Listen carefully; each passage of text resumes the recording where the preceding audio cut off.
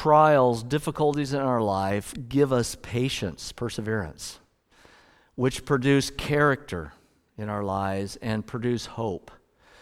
All of that is made possible because we have the Holy Spirit in our lives who shows God's love in these situations, in these circumstances.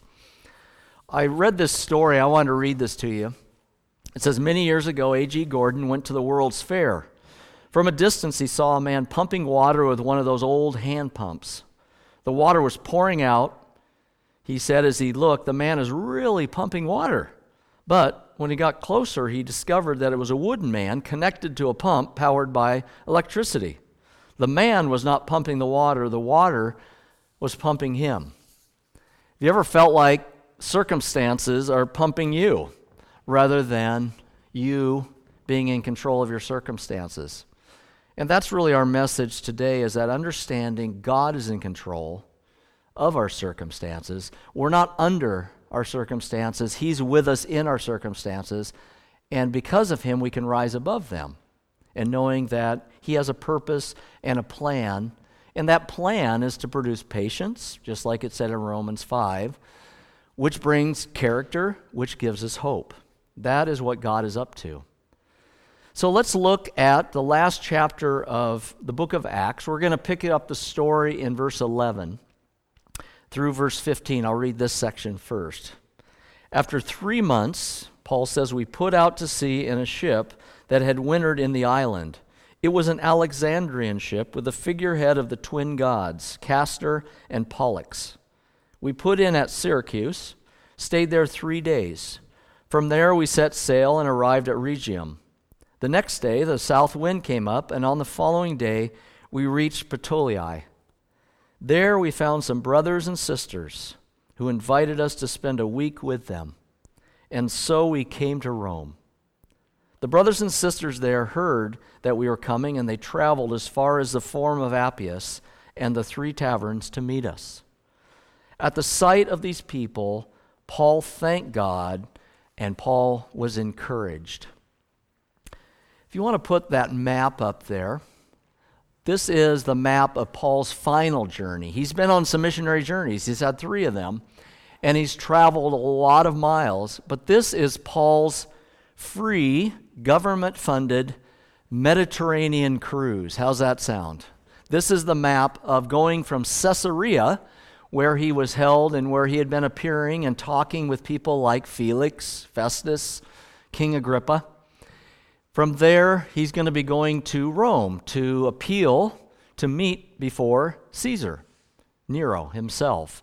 And so on that path, in chapter 27 and the first part of chapter 28, there's a story of Paul on a ship, along with 236 other individuals, some of them prisoners, some of them sailors who were in charge of getting the ship through the Mediterranean to Rome. And during that trip, as they traveled, a storm hit. And it talks about how for 2 weeks, for 14 days, they couldn't see the sun. They couldn't see the moon. Now, in those days, you used those things to travel. Those were your navigation tools. So for 14 days, there was this nor'easter wind that threatened to batter the ship.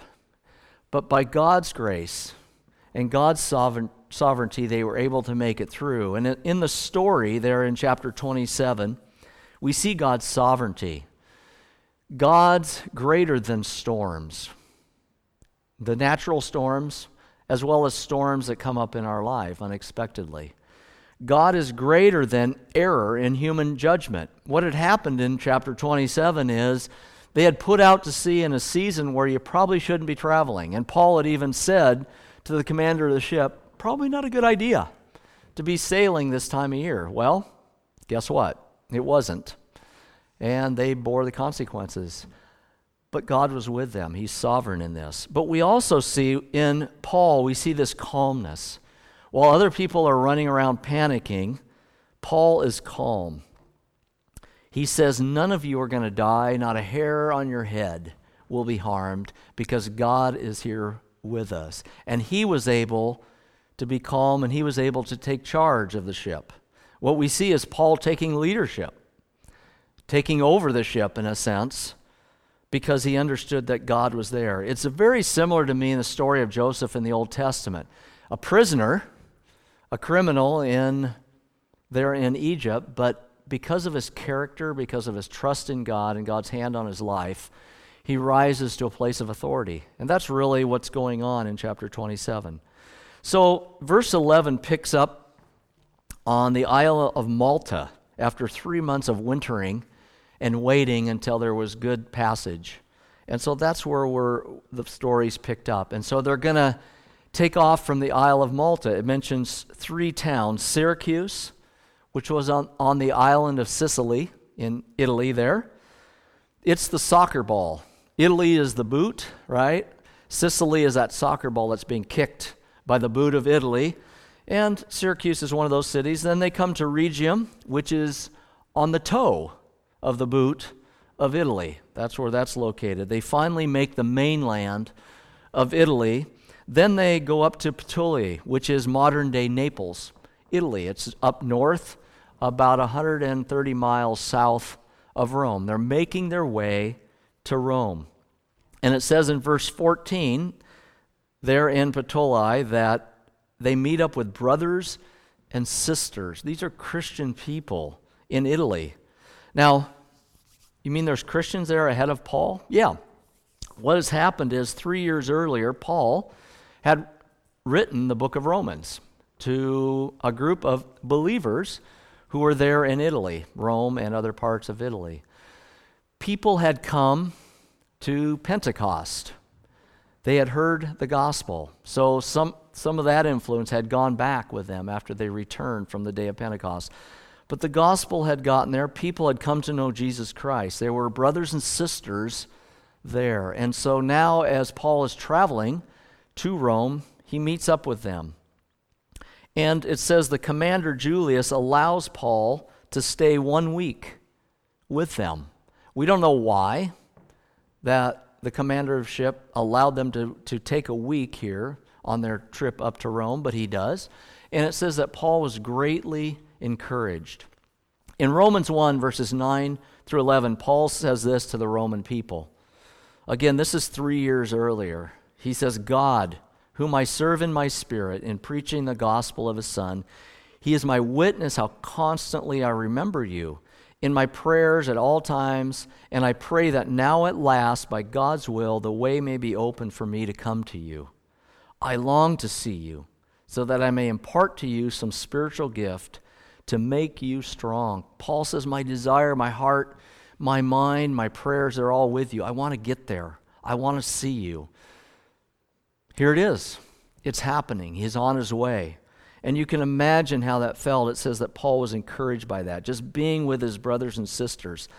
And what's interesting, and Luke says in verse 14, he says, we came to Rome. Wait a minute, Luke, you're about 130 miles south of Rome. What are you saying? What do you mean we came to Rome? I think Luke is so excited. Luke is anticipating the arrival so much that he says, we're there. It feels like we're already there. But they've got a little distance to go. In verse 15, it says, the people came from as far away as the Forum of Appius and a place called Three Taverns to meet them. Word had spread. People were excited. They wanted to talk to Paul. And so they're traveling to meet him. But they're on their way north from the port city all the way up to Rome. And Romans built good roads. We've talked about these in the book of Acts. There was the Aegean Way, which was a road that went through portions of Turkey and Greece, kind of east-west route, several 100 miles long. This is the Appian Way, the road that led north and south from the port city up to Rome. And it's still there today, portions of it. And it was well built. And so you see Paul and Luke and the group of people with him, they're traveling north on this road, this beautiful place. And he's able to see them. Now we pick up the story. He's getting to Rome. He's finally going to get there. And you could just imagine how he feels in his heart. Because this is what Jesus had told him would happen. In Acts 23:11, as it says, as Jesus stood by Paul, he was in prison here. He had to be taken away from the Jews because they were mobbing him, and they put him in the barracks there. And it says that Jesus stood by his side and he said to Paul, just as you testified of me in Jerusalem, someday you're going to testify of me in the city of Rome. And here it is. That prophecy, that promise that Jesus had made to him is coming true. So let's pick up the story in verse 16 of Paul in Rome. It says, when we got to Rome, so we're there now. They're in the actual city. Paul was allowed to live by himself with a soldier to guard him. 3 days later, he called together the local Jewish leaders. When they had assembled, Paul said to them, my brothers, although I have done nothing against our people or against the customs of our ancestors, I was arrested in Jerusalem, handed over to the Romans. He's recapping a period of over 2 to 3 years now of when he had been captured there in Jerusalem, handed over to the Romans. He said they examined me, wanted to release me, because I was not guilty of any crime deserving death. The Jews objected, so I was compelled to make an appeal to Caesar. I certainly did not intend to bring any charge against my own people. For this reason I've asked to see you and talk with you. It is because of the hope of Israel that I am bound with this chain. They replied, we have not received any letters from Judea concerning you, and none of our people who have come from there have reported or said anything bad about you. But we want to hear what your views are, for we know that people everywhere are talking about this sect. They arranged to meet Paul on a certain day and came in even larger numbers to the place where he was staying. He witnessed to them from morning until evening, explaining about the kingdom of God and from the law of Moses and the prophets. He tried to persuade them about Jesus. Some were convinced by what he said, but others would not believe. They disagreed amongst themselves, and they began to leave after Paul had made his final statement. The Holy Spirit spoke the truth to your ancestors when he said through Isaiah the prophet, and here he quotes Isaiah chapter 6. Go to this people and say, you will ever be hearing but never understanding. You will be ever seeing but never perceiving. For this people, their heart has become calloused. They hardly hear with their ears, and they have closed their eyes. Otherwise, they might see with their eyes, hear with their ears, understand with their hearts, and turn, and I would heal them. Therefore, I want you to know that God's salvation has been sent to the Gentiles, and they will listen. Paul has the opportunity to share the gospel in Rome. Now, verse 16 tells of his situation there. It says he was, in verse 16, he was allowed to live by himself with a soldier attached to him, to guard him. And then down in verse 30, it tells us this, it was a rented. For 2 whole years, Paul stayed there in his own rented house, and he welcomed all who came to see him. So here's the situation. He's in a rented house. He has a guard chained to him, one, and people can come and go. He can visit with people. They can come and say hi. So there's some freedom there, but yet he's still a prisoner in a sense.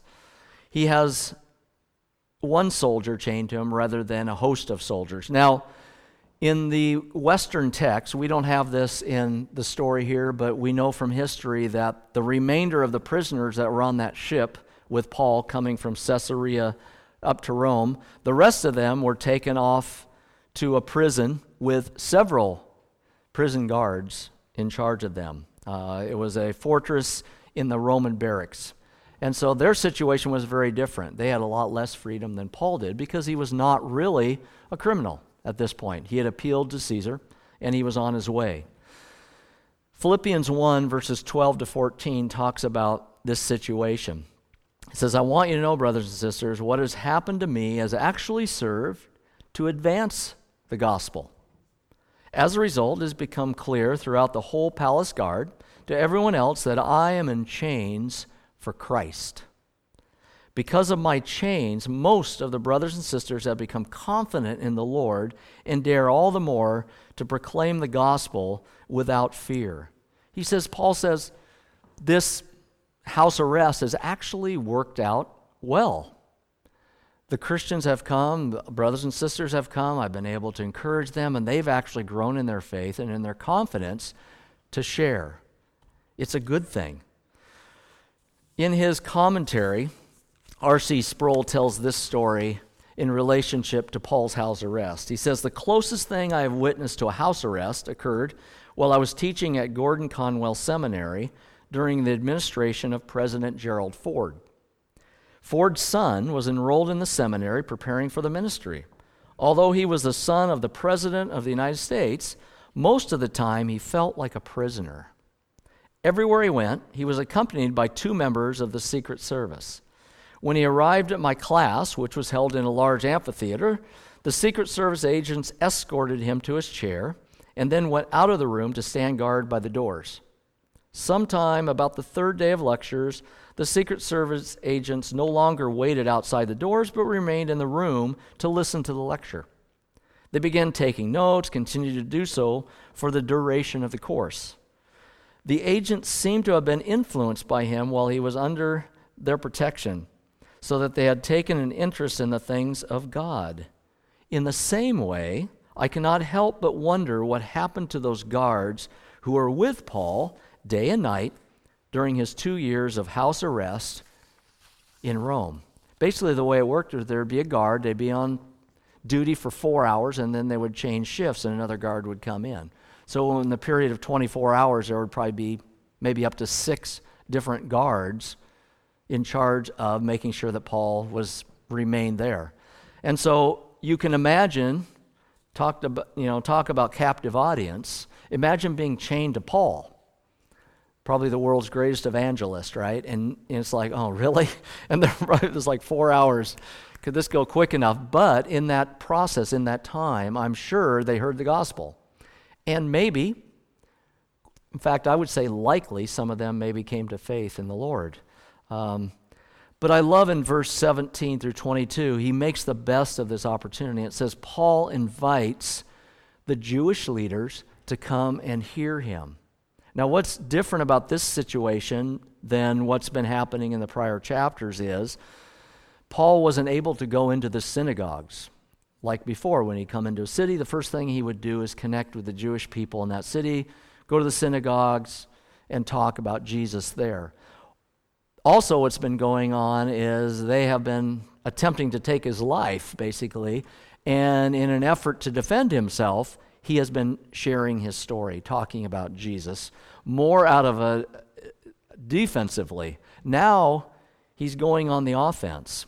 He's not able to visit the synagogues, so he invites them to come where he is, at this house. It's Paul's pattern. He says in Romans 1:16, he says, the gospel, I'm not ashamed of the gospel, for it's the power of God unto salvation for everyone who believes, Jews first, then to the Gentiles. And that's the way Paul lived. Paul never gives up on his people, the Jews, regardless. I mean, they have been putting him through a lot of things. They have been his worst enemy these last several years. But Paul's heart remains with them. Romans 9, verses 1 through 3 says, I speak the truth in Christ. I am not lying. My conscience confirms it through the Holy Spirit. I have great sorrow and unceasing anguish in my heart, for I could wish that I myself were cursed and cut off from Christ for the sake of my people, those of my own race. He said, if I could, I would go to hell. I would be cut off from Christ if I knew that my people would come to know him and experience eternal life. That's how devoted Paul was to his people, the Jews. He didn't give up on them. And I think today, as Christians living here in America, I want to say the same thing to us. Don't give up on our people. Don't give up. It's frustrating. And yeah, there's going to be times where we're persecuted by them. And there's going to be times where they tell us to take a hike and they don't want to listen to what we say. But I want to say, please don't give up on our people. I came across this article, and I just wanted to share it because it kind of fits in with the book of Acts a little bit. But the article title actually caught my attention, and here it is. It says, Atheists in Praise of Christianity, ? Atheists in Praise of Christianity, ? The author is Jonathan Van Maren, and he has a blog post that he writes. He is a believer, but here's what he says. Historian Tom Holland is known primarily as a storyteller of the ancient world. Thus, his newest book, Dominion, How the Christian Revolution Remade the World, came as something of a surprise for several reasons. First, Tom Holland is not a Christian. Second, Holland's book is one of the most ambitious historical defenses of Christianity in a very long time. While studying the ancient world, Holland writes, he realized something. Simply, the ancients were cruel, their values utterly foreign to him. The Spartans routinely murdered imperfect children. The bodies of slaves were treated like outlets for the physical pleasure of those with power. Infanticide was common. The poor and the weak had no rights. How did we get from there to here? It was Christianity, Holland writes. Christianity revolutionized sex and marriage, demanding that men control themselves, prohibiting all forms of rape. Christianity confines sexuality within monogamy. It is ironic, Holland notes, that these are now the very standards for which Christianity is derided in our culture today. Christianity elevated women. In short, Christianity utterly transformed the world. In fact, Holland points out that without Christianity, the Western world would not exist. Even the claims of the social justice warriors who despise the faith of their ancestors rest on a foundation of Judeo-Christian values. Those who make arguments based on love, tolerance, compassion are borrowing fundamentally Christian arguments. If the West had not become Christian, Holland writes, no one would have gotten woke. Holland's passionate defense of Christianity is fascinating because it appears to be part of a trend. As the West becomes definitively post-Christian, many secularists are suddenly realizing that Christianity may have been more valuable than they thought. While many, including Holland, cannot quite bring themselves to believe Christianity is true, they're starting to believe that Christianity may be necessary. The phenomenon of atheists praising Christianity appears to be growing. Gone are the days when Christopher Hitchens and his fellow secularists raged against the poison of religion. Even Richard Dawkins has now admitted that Christianity might be preferable to the alternatives. How's that? He once called for Christianity to be destroyed. Now he begrudgingly says it has good effects on society. It's a good thing. The late Sir Roger Scruton, too, headed back to church. He struggled with many of Christianity's truth claims, but still he came to believe that Christianity was necessary. While nursing doubts, he played the organ in his local Anglican church during Sunday services. Perhaps practice, he once said, would help him along. He wasn't sure he could believe it all, but he wanted to. These men are like King Agrippa. Interesting, we just went through that the last couple weeks. As King Agrippa told the Apostle Paul, you almost persuaded me to believe, Paul. You almost persuaded me. They almost believe it. They believe Christianity is good. Some believe it is even necessary. As Murray put it, he believes in belief. But they cannot yet bring themselves to believe that it is literally true, that Jesus Christ actually rose from the dead. You see where it's going there is this. And I mentioned this a few weeks back. In the secular mind, truth is maybe the last step. They need to understand, is it valuable? Does it work? They got to see that first. Then, is it believable? Then, is it true? And it kind of goes in that order. And that's kind of what we're seeing here. Don't give up on people. God is at work in people's hearts, just like he was working on King Agrippa. stirring his conscience, bringing him along in that line of believing. Don't give up. Paul says, I want to talk to you about this hope of Israel. What's he talking about? He's talking about the Messiah. He's talking about the promise of resurrection. He's talking about a kingdom where God would reign, where there would be peace. All those things are common ground that he would have with his Israelite brothers. They all were looking for that. They just were looking in different directions for it. And then they said to him in verse 21, we don't know about you. We haven't received these letters from Judea. Probably what has happened because of the winter storm season that Paul had just gone through on his travels, quite possibly a representative or the letters, the documents had not arrived there yet. And so they were uncertain as to what is the full story here. We haven't heard of you, Paul. Or maybe the Jews back in Jerusalem, they just kind of given up, realizing they really don't have a case. And if they can't prove the case in Jerusalem and in Caesarea, they certainly won't be able to prove it in Rome, in a Roman court. So maybe that's going on. But verse 22 says, Paul had a willing audience. They wanted to hear. Imagine how that felt to Paul.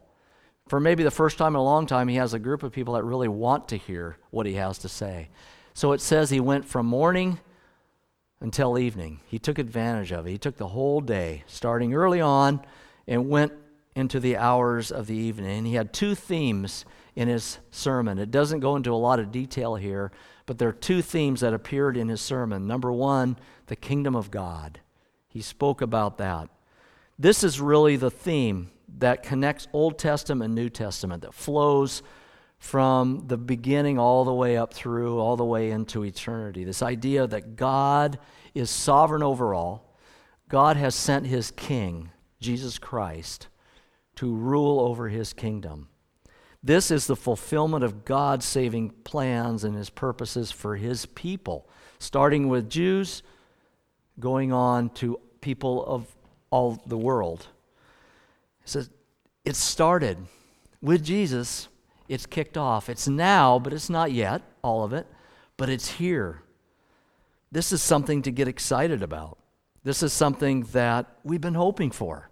So he spent time talking about the kingdom of God. And then it says he took the law of Moses and the prophets, the Old Testament scriptures, and he talked to them and persuaded them about Jesus. This is like a biblical theology class. It's like what Jesus did with the two disciples on the road to Emmaus. We're beginning back in Genesis. This is the story and how Jesus is the theme. Jesus is the direction that all of that is pointing.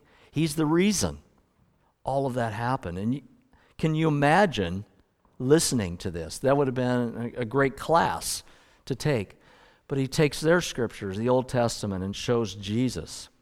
Verse 24 kind of summarizes it and says, the gospel, some believed, a few believed, but most didn't. And there was disagreement amongst them. In fact, verse 29, which isn't in the NIV, some manuscripts have it. Here's what verse 29 says. It says, they left arguing vigorously among themselves. They can't agree on this idea of who is Jesus. And then he quotes Isaiah 6. And just like Isaiah, after Isaiah received his commission, he said, in Isaiah 6, Isaiah sees the throne room of God. He sees the Lord high and exalted. And there's a commissioning service there. Isaiah, I want you to go and speak to the people of Israel back there in Isaiah 6. And this is what God said to Isaiah about the people then. I know that Jesus had this in mind because in the book of Matthew and John, Jesus uses the same exact passage, Isaiah 6, in reference and as he's speaking to the people of Israel. And now Paul is tying it in here. This idea that even though you have ears, you're not hearing. Even though you have eyes, you can't see. And the real problem sits in your heart. Your heart is hardened, it's calloused, it's a refusal to accept. It's a refusal to believe. That's really what's going on. Because if you did really see, if you really could hear, then your heart would accept what I'm saying. And that's the reality. When anyone hears the word of God, it either takes you to a place of repentance and salvation or a place of hardened heart and sin. And that's what's going on here. The Jews are going to reject the message, but here's the good news. The Gentiles are going to receive it. And that's been God's plan all along, hasn't it? God's plan, he knew this. It wasn't a surprise. This hasn't stopped God's plan at all. But the Gentiles are going to be grafted in. They're going to be included into this. And they're going to listen, Paul says. Unlike you, they're going to pay attention. How's that? Now, if you're a Jew sitting there listening to that, I'm sure that didn't go over very big. That somehow these Gentiles are more open to the gospel than you are. I'm sure they didn't like that. The last two verses of Acts 28, I'm going to close with these. And here's how the whole book comes to a close. For 2 whole years, Paul stayed there in his own rented house, welcomed all who came to see him. He proclaimed the kingdom of God. He taught about the Lord Jesus Christ with all boldness and without hindrance. We're going to see the final verses here that Acts ends as an unfinished story and an unending story. It's unfinished. It says 2 whole years he was left there in that house. This is the second time where Paul was left for 2 years as a prisoner. At the end of chapter 24, after Felix, he had been left for 2 whole years. Again, here he is again. The wheels of justice are turning slowly here in Rome, just like they did earlier in Caesarea. Probably what's going on is they're putting in their case together, waiting for documents to arrive. He's probably in a waiting list of people wanting to appear and appeal to Caesar. But for 2 whole years, this is not wasted time. What happens during these 2 years? Well, we know that Paul writes 4 books. They're called the prison epistles in our scripture. The book of Ephesians, Philippians, Colossians, and Philemon. Those 4 books are written during this period of time while he is imprisoned in Rome, his first imprisonment in Rome. People are coming to know Christ. We see that in his epistles. He mentions names of people, some of them even in Caesar's household, who have come to faith in Christ. We know that Philemon, which the book is named after, comes to know Christ. Onesimus comes to know Christ. Onesimus is a slave that ends up there with Paul. Paul leads him to Christ, and he writes a book back to the owner, Philemon. So things are happening. It is the end of the book. Luke brings this book to a close, Acts 1:8. The gospel's going to go out from Jerusalem, Judea, Samaria, ends of the earth. It's gone there. So in one point, it is the end of the book, but it's not really, because this isn't the end of Paul. What happens to Paul? Luke doesn't tell us. He leaves us hanging here a little bit. Mark mentioned this last week. Imagine reading a book that's just leading you along. It's a great story, and you get to the end of the book, and it just stops short. I was reading a book recently, I mentioned it a few weeks back, called Shadow Divers. It was a story of these 2 divers that found a German U-boat off the coast of New Jersey. Now, what's interesting is there are no maps and no record of any U-boat sinking off the coast of New Jersey. There were in other places along the coast, eastern coast, but this one, there was no record of it. So they found it, and then it's a great book. It's a great read about identifying the sub. Which one is it? How did it get there? What's the story? And the good thing is this book took you to the end and gave you the answer to all those questions. I feel like Luke here leaves us short a little bit. Well, we know from history what happened to Paul. His life continues on for about 4 to 5 years more after this from church history. He was released by Nero because there really wasn't any case here. That had become evident. It's very possible that he traveled to as far west as Spain. First Clement The earliest Christian writing outside the New Testament says that Paul preached in the limits of the West. So it's quite possible he made it all the way to the Atlantic coast. We don't know for sure, but it is possible. We know that he visited some of the churches that he had started on his missionary journeys. He encouraged the believers. He wrote pastoral epistles to Titus and Timothy. But we also know that he was imprisoned again by Nero. See, Nero, early on, he was in favor. He had no problem with Christians. Things were good. But then in AD 64, there was a fire in Rome, and it says Nero blamed the Christians for it. And that was the point where Nero turned. He became a different person, started persecuting the church. So Paul was imprisoned again in the Mamertine prison. You can go to Rome today and see this place. It was really a dungeon. This was a prison in the sense that we think of. This was not house arrest anymore, where people could come and go. This was a prison. And it was there that Paul met his death by beheading. And Peter also was martyred there in the Mamertine prison, crucified upside down according to history. Here's the principle that I want us to hear today. God can use a government that is amiable to the church, and God can use a government that is antagonistic towards the church. I think in this season of COVID-19, I think there's a sense out there amongst some Christians of fear, of suspicion, of conspiracy that the government is somehow out to get us. And I hear that from Christians. And I want you all to hear we don't need to fear the government. Read Romans 13. Because Paul says if you do what's right, if you trust God and live a life that honors Him, there's no reason to fear the government. Why? Because God has instituted them. God has put them in place over you in your life as your authority. You don't have to fear them. On the other hand, I would say this.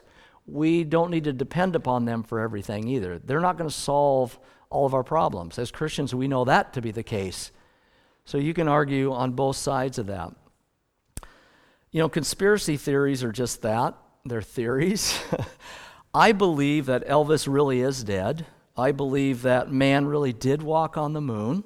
I believe that there are no aliens. I don't believe in Bigfoot, quite honestly. Now, where that puts you, I don't know, but these are theories. They're interesting to talk about, but I would rather focus on what I know to be true, which is God's Word, rather than spend my time, my energy, and my concern about things that could be true. So all I want to say to you is that God can use whatever form of government that we find ourselves under at any time. Right now, we have a government that's relatively amiable to us. We have a lot of freedoms.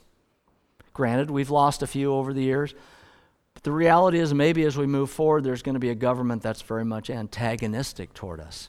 You know what? God can still work in that. Now we can stand up and say what's right, and we can speak truth, and we can stand for God's word, and we will do that. But don't fear the government. We don't need to. It's an unfinished story, but it's an unending story. Verse 31, he proclaimed the kingdom of God. He taught about the Lord Jesus with all boldness, without hindrance. Paul's chain, the gospel is not. It's still going out. The abrupt ending of the book of Acts leaves us with the challenge and opportunity to allow the Spirit to write the next chapter in the book of Acts today in and through you and me. We are Acts 29. This book didn't end here in chapter 28. It's still going on. So think about that. Acts of the Apostles really should be retitled Acts of the Lord Jesus Christ at work by the Holy Spirit through the apostles and his church. It's going on. It continues to go on. That's you and me today. Nothing can hinder us from sharing the good news of Jesus Christ. Let's continue to share his story. Let's be Acts 29. So where does this story end? Here's where it ends. Jesus says in Matthew 24:14, he says, the gospel of the kingdom will be preached in the whole world. That's the story of Acts, isn't it? As a testimony to all nations. And then the end will come. Let's keep sharing the word of God. Let's do it boldly. Let's do it without hindrance. Let's get it out there, knowing that that is our calling. We're not under circumstances anymore. God is with us in our circumstances, and we can rise above them. Amen?